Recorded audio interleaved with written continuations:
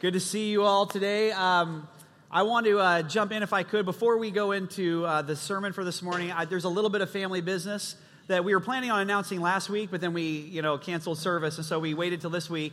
So if you've been a part of Frontline for a little while, you know that we are one church in two locations. We have two campuses. Well, what you're sitting in right now has been called the North Campus on the north end of town. But in Byron Center, on the south side of town, we have what we have called Frontline South Campus.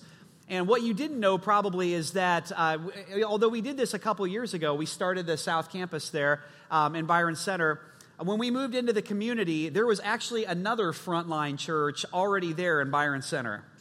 It's a church that's about 85 years old. They only changed their name to Frontline a few years ago. But you can imagine, kind of the confusion that's just created where there's Frontline Church and then there's Frontline South Campus in the same community. To make matters even worse, our Frontline South Campus pastor, his name is John. You've met him before. He's been up here to speak several times. And it just so happens that the other Frontline Church in Byron Center, their pastor is also named John. Yes, that's correct. So you have two Pastor Johns and two Frontlines. So you can imagine it literally has created some comical, ridiculous moments in the community that we're trying to reach there. It's also created a little bit of awkwardness. I wouldn't say tension, but just awkwardness with the other church. And so we made a decision to change our name there in the community. And so the folks at South Campus had an opportunity to vote on a few different name options. And so this is the name that they came up with. Frontline South Campus in Byron Center is now called the Center Church. Now, here's what you need to know about that. Absolutely nothing has changed in terms of our relationship with them. So some of you probably already seen this online or different places, and you've been kind of wondering, like, what exactly is going on here? Are they no longer a part of us? No, nothing, absolutely nothing has changed. They are still a campus of ours. They still serve under the same leadership, underneath the same governance and everything. The only thing that has changed is the name, and the only reason for that is so that we can just have a best opportunity possible reaching people in the community. So that doesn't affect you at all. It's just that you needed to know it. So now you know it. Aren't you glad? There you go. So officially, I got that out of the way. So we're praying for Center Church as they move forward, and they're going to be able to reach their community going forward. So today I want to jump into the third week of this whole concept of church everywhere. What does it mean to be the church everywhere? My wife and I have 4 boys, and as my older 2 boys have gotten into their teenage years, I've noticed that disciplining them has had to morph a little bit. I've had to change kind of the ways that I discipline them. So when they get in trouble, it used to be when they got in trouble, I'd say, "You're grounded." And they would be like, "Oh," it was a big deal to be grounded. But then eventually got to the point where we had to say, "Okay, you got in trouble, you're going to lose screens." Right? Ooh. And when you take away screens, it was like, "Oh, that was such a big deal." Lately, it's been, "You're going to lose your phone. If you get in trouble, now we're going to take your phone and that level of independence away from you." But if I really want to hit the pinnacle, like if they've really messed up and I really need to, make it serious what's happened to them, then what I'll say is, "You're going to lose your phone. I'm going to take your phone, and then I'm going to show all your friends my dance moves on your Instagram account." And when I say that, it's just like, "Oh, Dad, no, please, whatever you do, just don't do that. I'm sorry, I'll do whatever you want. I'll wash the car for a month," whatever it is. That's like the biggest deal that you could do to them, is to embarrass them in front of their friends in some way. And what I've observed about this is that what we are driven by, particularly as we get older, what we are most driven by is the way that we appear to other people. The way we're viewed by others is a major driver for why we do the things that we do. In fact, I would say we're living in a culture and an age with, especially with social media, where we're more and more focused on that. We're more and more focused on the image that we're presenting to others and the ways that we're viewed by other people. So on social media, we take selfies. We never post the pictures of ourselves in our most humbling, most meek moments, right? This is me right after I got benched by the coach. Here I am on the bench. We don't show those pictures. This is me right after I got fired. We don't post that. The pictures that we post are the pictures where we look the most triumphant, where we look the most, separated from our peers and sort of above the fray of humanity. Those are the pictures that we post. We even have filters to make us look better than what we really are in person, right? In fact, doing that Facebook Live thing last week, I went back and looked, and I was like, oh, man, do I really look that way? Oh, that's awful. I mean, it's just we're so focused on that. And that's what makes this lesson that we're going to look at, that Jesus taught, so challenging and at the same time so liberating. We're going to look today at one of the final lessons that Jesus gave to his disciples on the night that he was betrayed, 24 hours, less than 24 hours before he went to the cross. And we're talking about what it means to see ourselves, the church everywhere, the church as servants. So last week we talked about what does it mean to be baptized in the name of the Father and be the church's family, to see ourselves adopted into a new family. This week we're saying, what does it mean to be the church in the name of Jesus, the Son? And Jesus said, I have not come to be served. If you really want to understand me, he said, I have not come to be served, I've come to serve. I've come to offer myself as a ransom. And so on the night Jesus was betrayed, this is John chapter 13. The gospel writer John tells us this story about what's happening. Verse 1 says, before the Passover celebration, and we know the Passover celebration was the Seder meal, right? We've experienced that together last month as a church.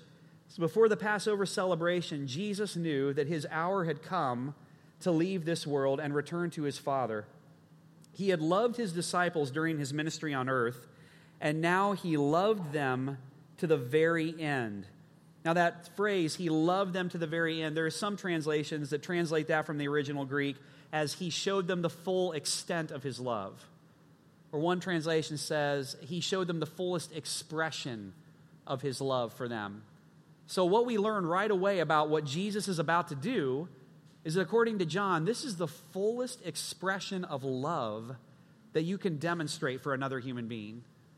This is the fullest possible extent, the fullest possible expression of love that you can give. Now, we also notice that Jesus is gathered here with his disciples.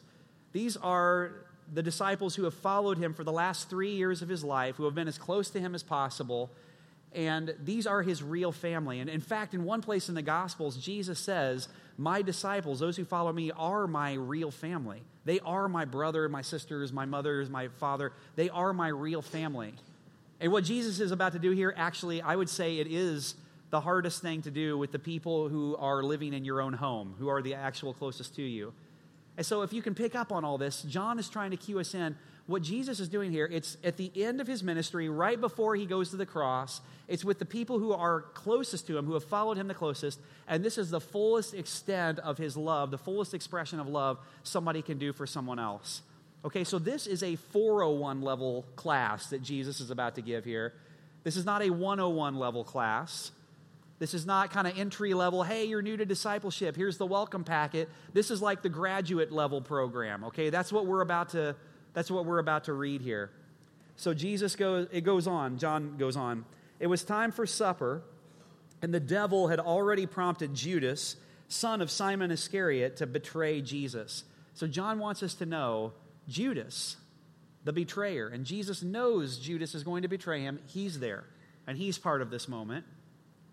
Jesus knew that the Father had given him authority over everything, and that he had come from God and would return to God.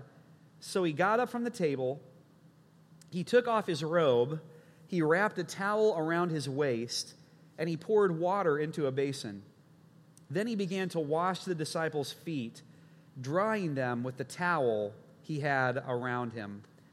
So I want to just pause there for a second and talk about what Jesus is doing in this moment, because this is another one of those moments where Jesus is interacting with something that would have been very common and very normal for the people of his day, for the original readers of John's gospel.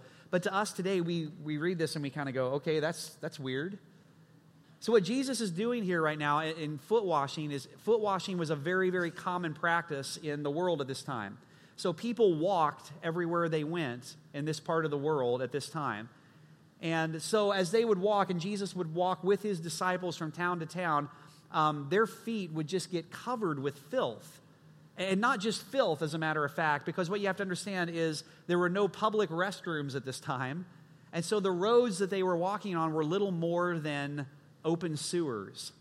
And if they all didn't walk, they were traveling with animals. And so there was animal excrement, there was human excrement, and this is what they would walk through all the time. And so by the time they would get to their destination, it was very common when you go in the house, you wouldn't just like take off your sandals. You would actually, there would be a basin, and there would be some water, and there would be a towel.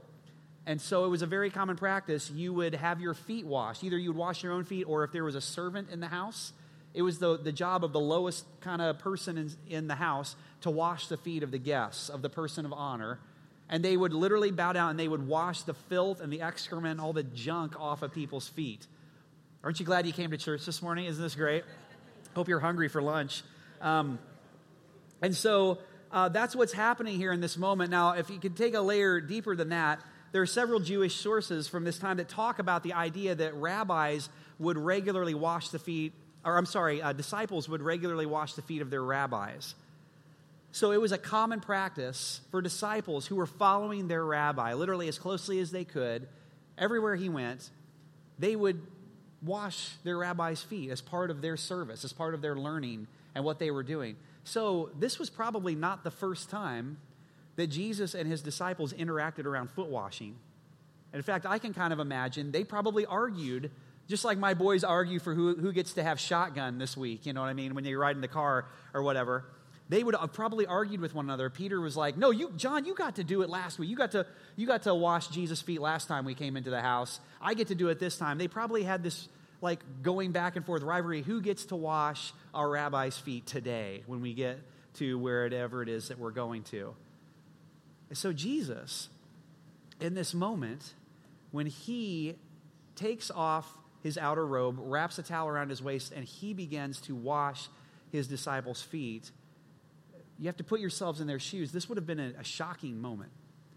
It would have been culturally jarring. It would have raised a level of awkwardness and a level of tension that they would have not really known what to do with. Later on, verse 12, after washing their feet, Jesus put on his robe again, and he sat down and asked, "Do you understand what I was doing? You call me teacher and Lord, and you're right, because that's what I am. And since I, your Lord and teacher, have washed your feet, you ought to wash each other's feet. I have given you an example to follow. Do as I have done to you. I tell you the truth, slaves are not greater than their master, nor is the messenger more important than the one who sends the message. Now that you know these things, God will bless you for what? For doing them. Now that you know these things, Jesus ends with, God will bless you if you do them. So the point of this moment where Jesus washes their feet as the humblest, lowest servant in the house, the point of it wasn't just for them to receive and get their feet washed. Oh, that's great, he washed my feet. The point, this was supposed to serve as an example for them to follow. This was Jesus literally modeling for them, this is how your relationships with one another should be.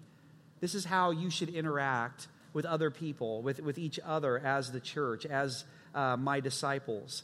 And so he ends with saying, you will be blessed if you do this. Not blessed if you know this. Not blessed if you understand this. You'll actually be blessed if you do this. It's a lot easier to stand up here and talk about this in a sermon than it is for me to actually do this. Jesus says, you'll be blessed if you do this. So this is only for people who want to be blessed today. So if you don't want to be blessed, you can tune me out for the rest of the sermon. You can get on your phone and play Candy Crush or whatever. You don't have to listen. This is only for people who want to be blessed, and you're only going to be blessed if you actually do it. Now, if you think about it or know about it or, man, I'll have to, food for thought. I'll have to take a class on that. You'll be blessed if you actually do this. So this is what Jesus is interacting with. So go ahead, if you're looking for a statement to write down. Foot washing is a posture that we take toward others. What Jesus was trying to enact here with his disciples was to get them to understand foot washing is actually a posture that we take in our relationships with other people. Now, most of the time, when we look at this passage of Scripture, when we look at this idea of foot washing, most of the time we view it through the lens of an individual level. So we think about foot washing as this posture that I take toward other people. I humble myself and I serve others, and we think about our individual relationships. And what's interesting is that this absolutely will transform your life on an individual level. It will. In your marriage, if you begin to look at your spouse and you begin to take the posture toward your spouse of, how can I serve them? Not how can I one-up them? How can I win the argument? How can I put them in their place and get them to acknowledge how great I am? If I humble myself and I say, God, how can I wash my spouse's feet? Your marriage will be transformed. Absolutely it will. It absolutely will make for a better marriage.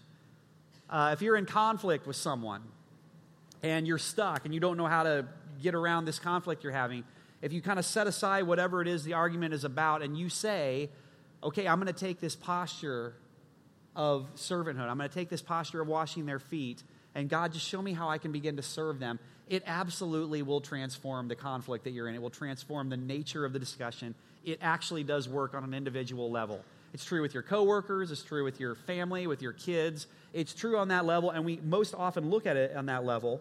But what you have to understand is that Jesus was giving this lesson on the night he was betrayed as one of his final lessons to his disciples that after his resurrection are going to start the church.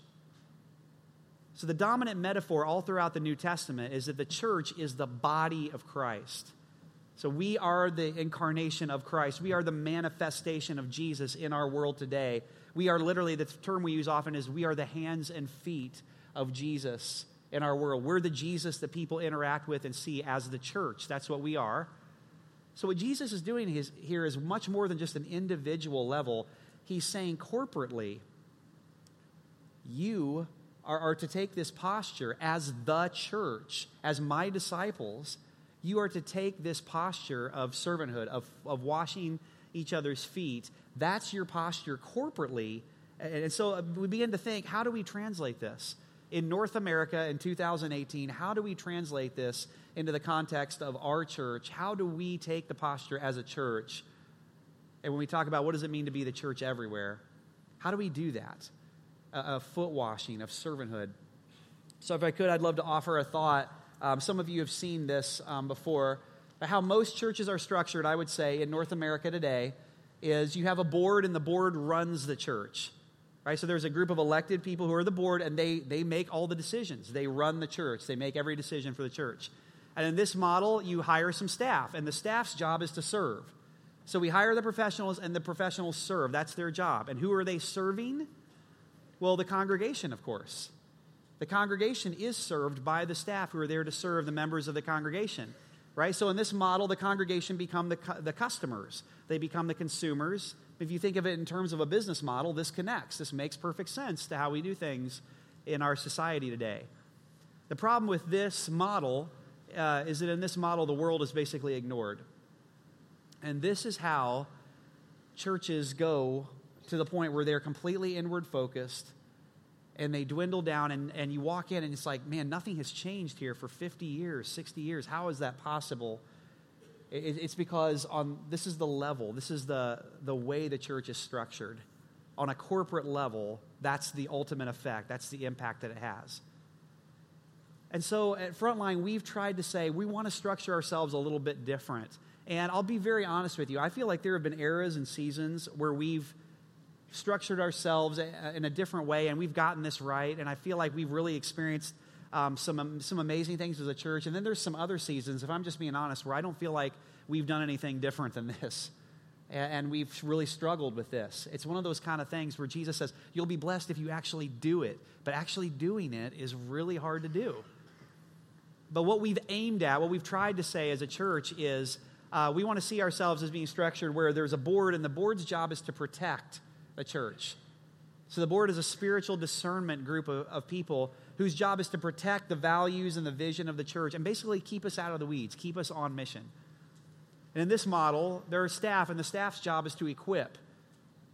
Ephesians 4 says that the role of a pastor is to equip the saints for the work of the ministry.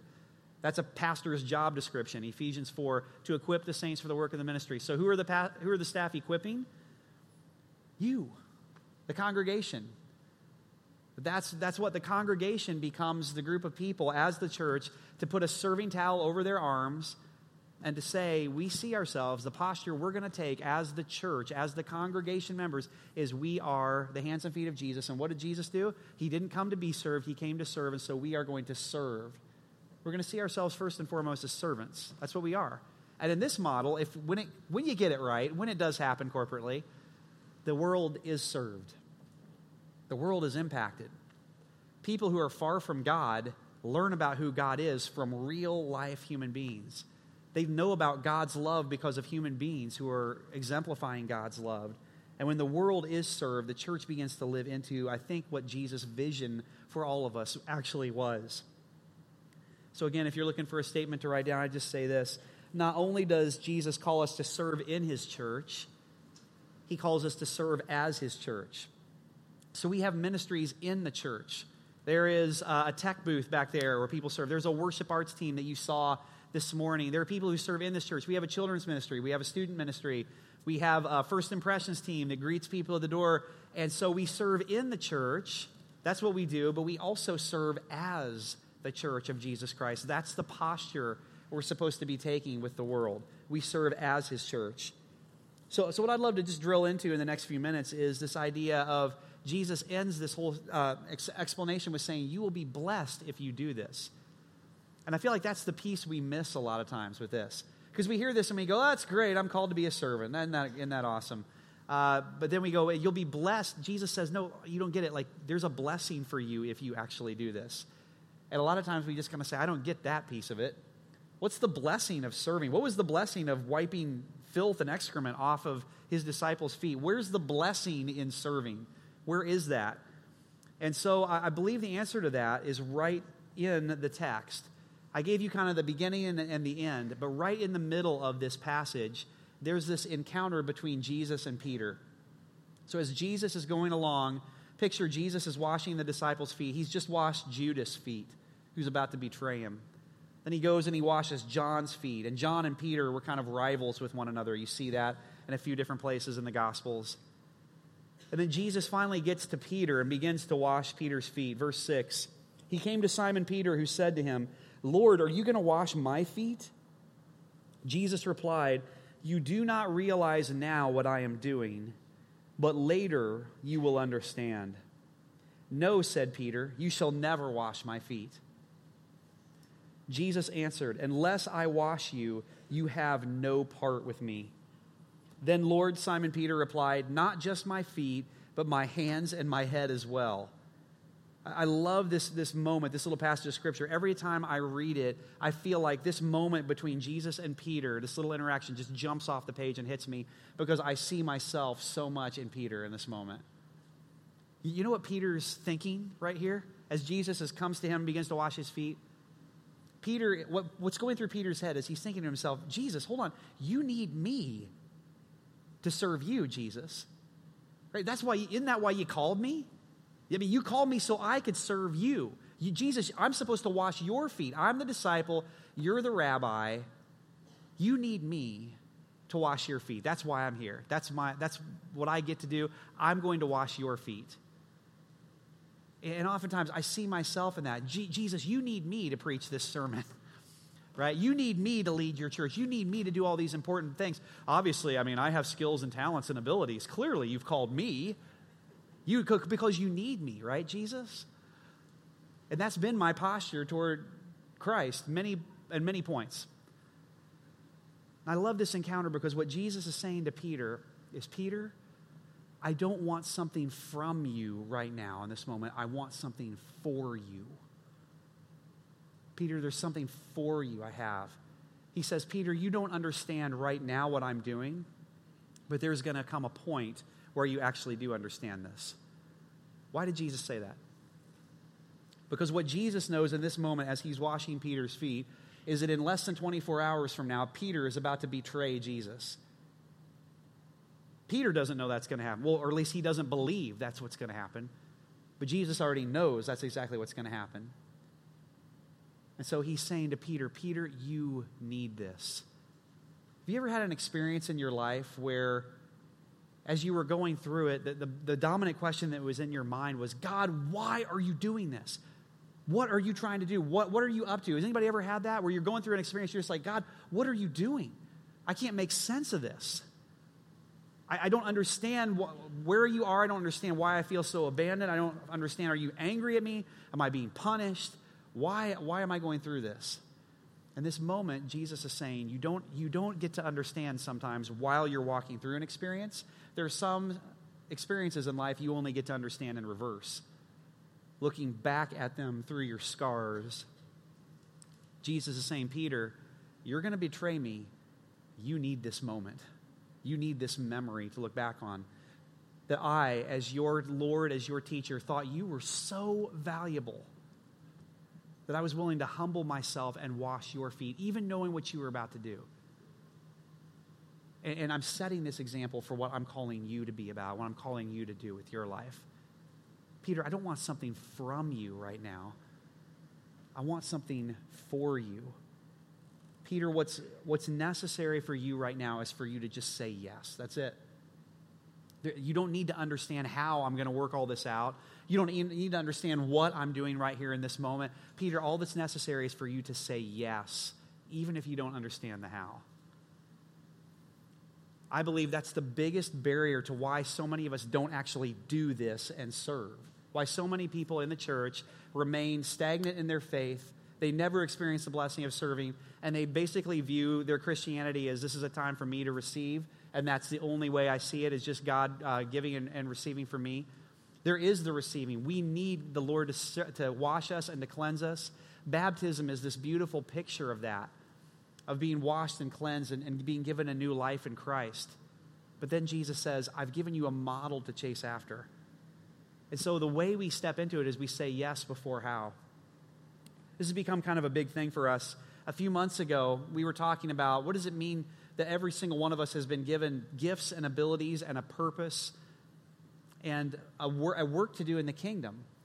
And at the end of a message, I said, if you are sensing that there's something that God is calling you to do, I invited you to stand up in the room. I said, I want those who are saying yes before how to stand up. You don't need to understand the how, but today when people stood up, they were saying, God, I'm saying yes to you. I'm saying yes to whatever it is you're calling me to do. I'm saying yes to the mission and the purpose of my life, and even though I don't understand the how.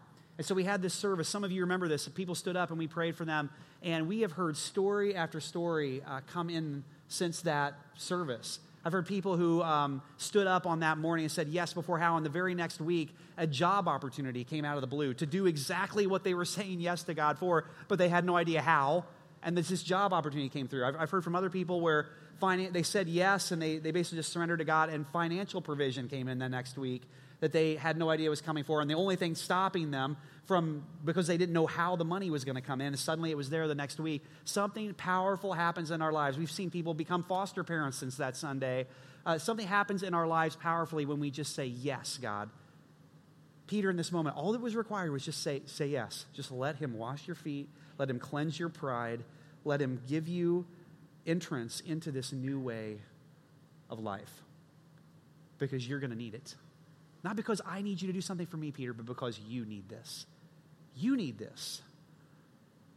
And that's the secret. That's the blessing. The blessing is God doesn't need us. You want to know a little secret? We don't need you to serve here at Frontline.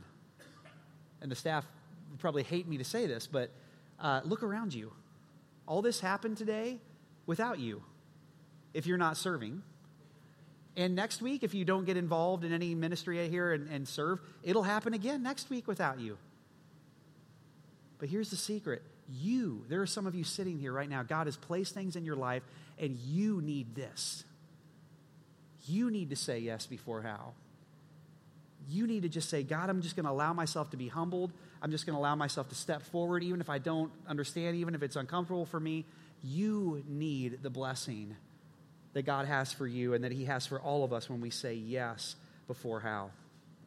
About a month ago, I got the opportunity to go to a fundraising event for an organization here in town called eQuest. And so I got a chance to speak at this fundraising thing about the impact that eQuest has had in our life as a family. eQuest is a therapeutic horse riding center here just a little bit north of town. And so it's for people with special needs, and they actually go and they learn how to ride horses and be a part of this. And so our son, Aaron, who has autism, and for our family, this has been a big place for us. For years, Aaron has gone and ridden a horse there as part of the therapeutic training. So he goes and he rides Buck. Buck is the horse's name. I don't know why you would name the horse the very thing you do not want it to do, when the person is on the horse. But he goes and he rides buck. And so, and as part of it is they learn, for people who have special needs, they learn motor skills, sensory skills. They learn relationships. They build a relationship with this horse. They learn interaction with others. It's a wonderful thing. And so I went and I spoke at this fundraiser. So if you can picture, there were like these tables, right? And so I sat down with my wife, Carrie, at our table afterward. And this older lady who was sitting at our table leans over to me and she says, thank you for what you said. And I recognized her immediately. I'd never talked to her before, but I recognized her as one of the volunteers.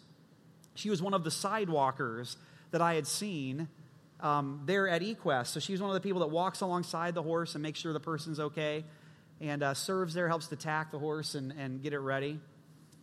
And so we were talking, and I just asked her a question. I said, so tell me, how did you get involved with eQuest? And I was fully expecting her to say something like, well, I had a special needs brother or sister. Usually, that's the kind of responses you get. But she didn't say that at all. She shocked me. And I said, how did you get involved with eQuest? And she said, well, I'm an alcoholic. Okay. She said, the way I first came to eQuest was I had to fulfill some community service obligations for an event that had happened. And so I began to come in the mornings. I began to work with the horses, and the horses hated me.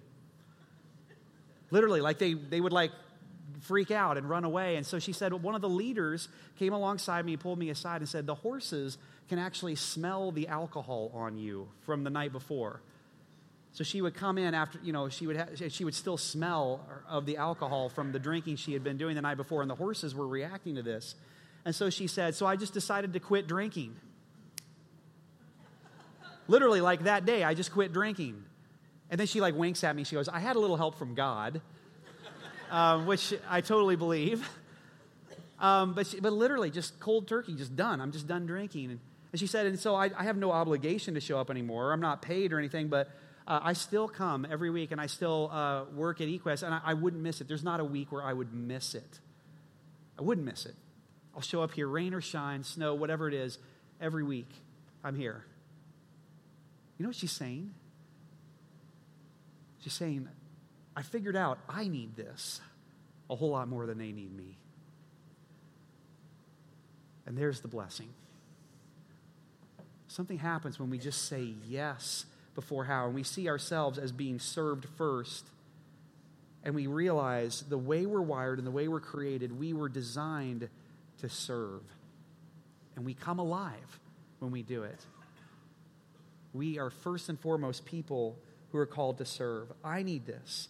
I need to serve. And that when we say yes before how, we experience the blessing. When Jesus says, you'll be blessed, but only if you actually do this. That's the blessing that he's referring to.